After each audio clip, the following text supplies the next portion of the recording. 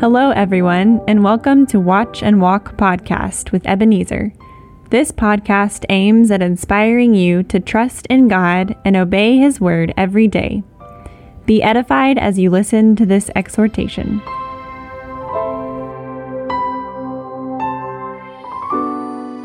Hello, friend. This is Ebenezer, and I believe you are doing well by God's grace. For the past 2 weeks, I've been speaking on the theme Political Christianity.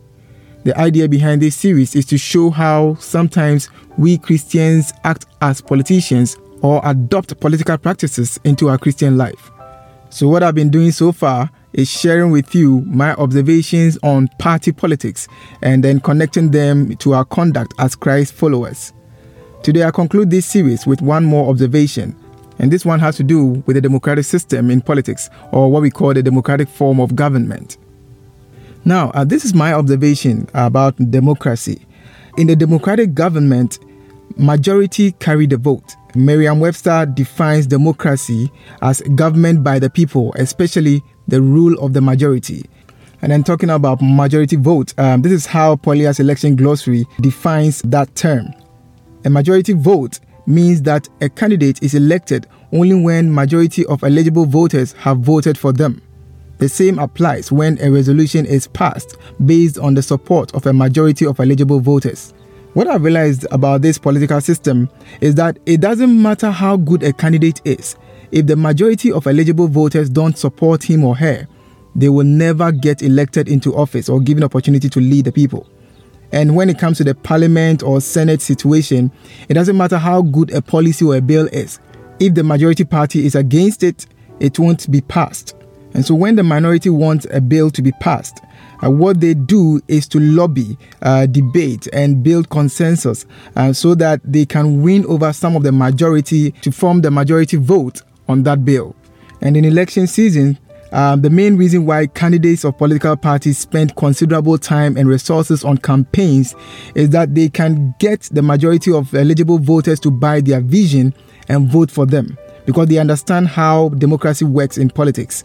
But then in the Christian faith, it's a different ball game.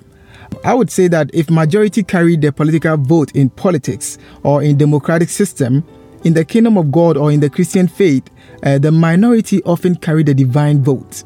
And the good news is that the minority don't need the majority in the Christian life to succeed in their righteous calling. And so as Christians, we become guilty of political Christianity when we allow public opinion, popular culture, or voices of the majority to prevent us from pleasing God. Let me illustrate this point with the story of Shadrach, Meshach, and Abednego in Daniel chapter 3. According to this story, these Hebrew boys or Jews refused to obey the king's decree to bow down and worship the gold image, even though the majority of the population did that. And when the king of Babylon, Nebuchadnezzar, threatened them with the burning fiery furnace, they responded, "Oh, Nebuchadnezzar, we have no need to answer you in this matter. If that is the case, our God, whom we serve, is able to deliver us from the burning fiery furnace, and He will deliver us from your hand, O king. But if not, let it be known, O king, that we do not serve your gods, nor will we worship the gold image which you have set up." Now, one thing that we can learn from this story is that these Jews were able to be faithful to God and overcome the voice of the people, the voice of the majority, and the threat of the king, because they allowed the fear of God to undergird their decisions, to inform or empower their choices. And though they were the minority, they stood by their principle, because I'm sure they knew that human condemnation was nothing in comparison with God's judgment. And yes, they did not need the majority to fulfill their righteous calling, because God's strength was enough for them to stand the test of the time. The story of the Jews also reminds me of that of Peter and John in Acts chapter 4. The Bible says that when the Sanhedrin called them and commanded them not to speak or teach in the name of Jesus, Acts chapter 4:19 says that Peter and John answered and said to them, "Whether it is right in the sight of God to listen to you more than to God, you judge." All these stories teach us that it doesn't matter what the majority say or do. If God calls something sin, we Christians must eschew or avoid it. And if God calls something right, we Christians must reflect or exhibit it.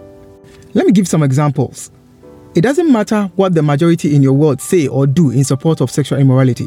That is fornication, adultery, lesbianism, homosexuality, you just name it. When God calls it sin, flee from it, irrespective of the cost. And also the fact that most colleagues at your work, people in your society, and even so-called Christian ministers around you don't care about how they make or spend their money doesn't mean that they carry the divine vote when it comes to integrity and stewardship. One thing that we should note is that serving God often puts us Christians in the minority. And so if we do not accept this truth and abide by what I call minority rule, we will be discouraged in our walk with God. Whenever you are faced with the pressure of the majority to bow to sin, let God be true and everyone else be a liar. May God help us to run our race on this narrow and often challenging way to eternal life. And may God deliver us all from political Christianity. In Jesus' name, Amen. Thank you for listening to Watch and Walk Podcast with Ebenezer. Watch and Walk Podcast comes to you this and every Wednesday. To get notifications of new episodes, please subscribe. This podcast is brought to you by Watch and Walk Ministry. Visit us at watchandwalk.org to learn more about this ministry. God bless you.